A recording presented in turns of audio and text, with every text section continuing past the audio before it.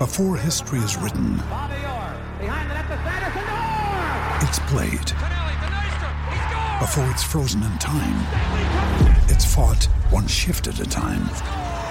Before it's etched in silver, it's carved in ice. What happens next will last forever. The Stanley Cup Final on ABC and ESPN Plus begins Saturday. For logbook servicing you can rely on, you need to make the right choice. You need trained professionals who are fully qualified to service your car according to manufacturer's specifications. For real peace of mind and a nationwide warranty, book in or book online at repcoservice.com. Great time for us on a Wednesday morning here in New Zealand.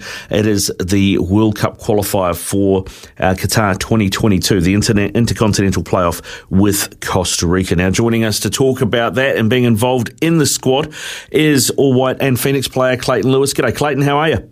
Yeah, not too bad. Yourself? Yeah, good, thanks, mate, and congratulations on making the squad. How amped were you when Danny gave you the call?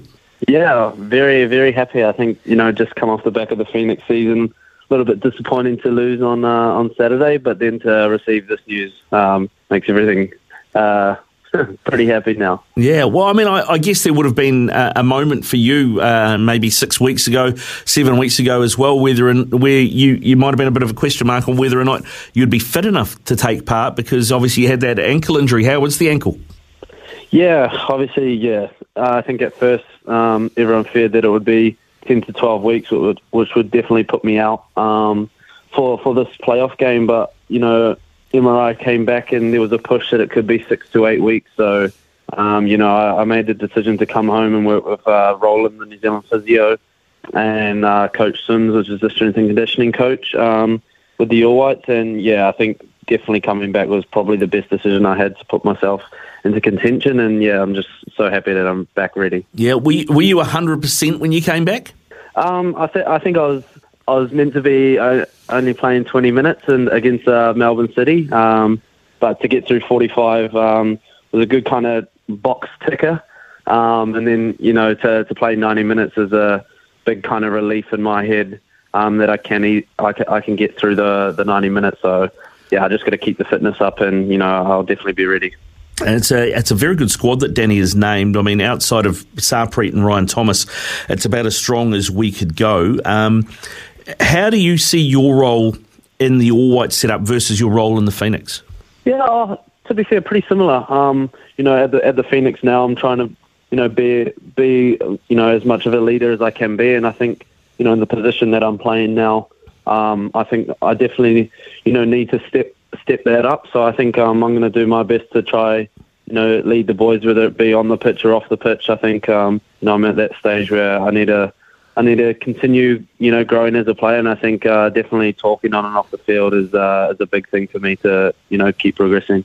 Of course, you're working with guys at All White level like Danny, Rory Fallon, Darren Baisley as well.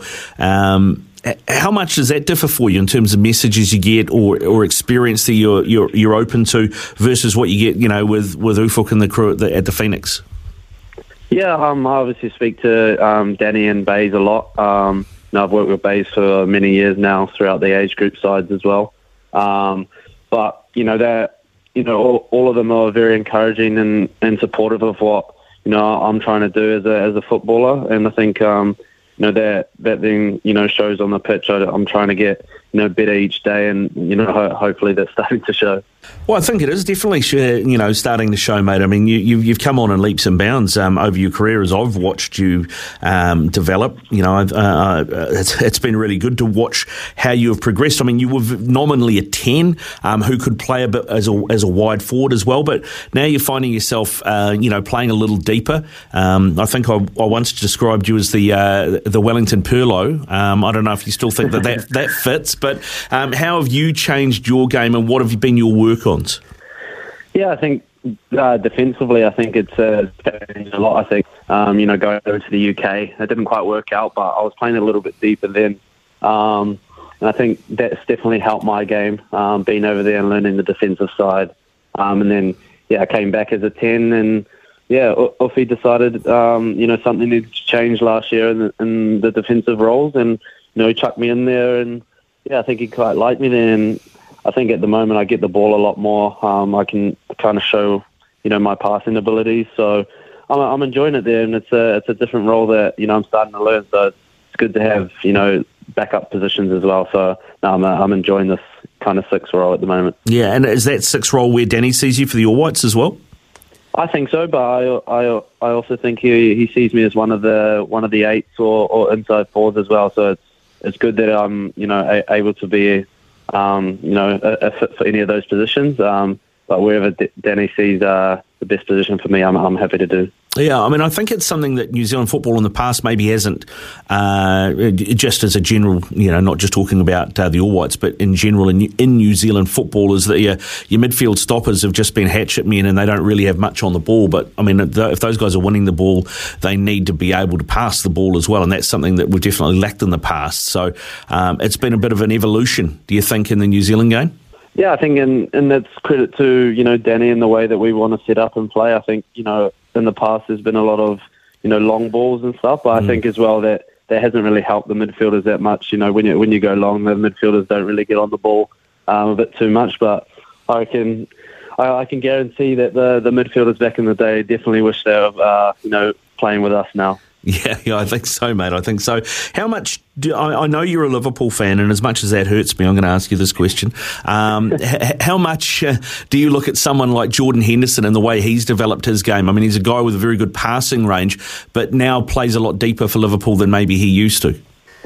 Yeah, I think, he's come in leaps and bounds over the years. I think, when he took up the captaincy, I think it was a different role for him, and I think he had to, lead a lot differently than he probably would have thought. And I think he definitely, when he comes on, he always changes the game as well. I think his pressing is unbelievable. And I think, when he's on the pitch, everyone kind of lifts their own game. And I hope that, I can do that of some sort anyway. Yeah. In terms of the squad that was being named, of course, there were 2 big names left out. Ryan Thomas, we know, has been struggling with a knee injury for a long time, which is really unfortunate for him because we'd love to see him back in an All Whites jersey. But a guy that has been involved a lot more recently is Sarpreet Singh. How big a miss do you think he will be for the All Whites? Yeah, massive. I think, Sarpreet's obviously proven that, he can play at the highest of levels. But if you look across the last window of the qualifying campaign, we managed to dominate, that tournament without those players. So I think, the squad we've got and the depth we've got in New Zealand now, I think we definitely have the right squad to get the job done against Costa Rica. Yeah, mate, I'm looking forward to that. It's going to be great. How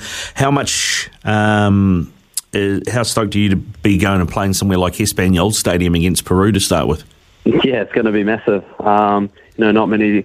You don't get many opportunities like this, and I'm just looking forward to kind of being back in camp again, and being around the boys that I haven't seen since that qualifying campaign. Yeah, no, but it's going to be good, mate, and I wish you all the best of luck, the team the best of luck as well for those 3 games, particularly the last of the 3, the one that really matters. Before we let you go, Clayton, we have been doing today the Mount Rushmore of Wellington Phoenix players. So the 4 faces that you chisel into the side of Mount Victoria for the greatest players ever to play for the Wellington Phoenix. Have you got 4 for us? Have you got a Mount Rushmore? Jura, 100%. Mm-hmm. I think Paul Eiffel will be another one. Yep. Someone I've always looked up to in New Zealand football, Tim Brown. I think he was a massive kind of cog to the Phoenix, when they first started. And I think even now, I think the way Ollie Sales been playing recently, I think he deserves to be up there. Yeah, fantastic, mate. That's a great 4. Really appreciate it, Clayton. Go well, buddy. Best of luck, and fingers crossed. Next time I talk to you, we're talking about what to expect for Qatar. Perfect. Sounds good. Life's busy. Take this deck. There's heaps to do on it, like polishing off this wine. That's tough. Life's pretty good with a Trex deck. Composite decking with no hard maintenance. Trex, the world's #1 decking brand.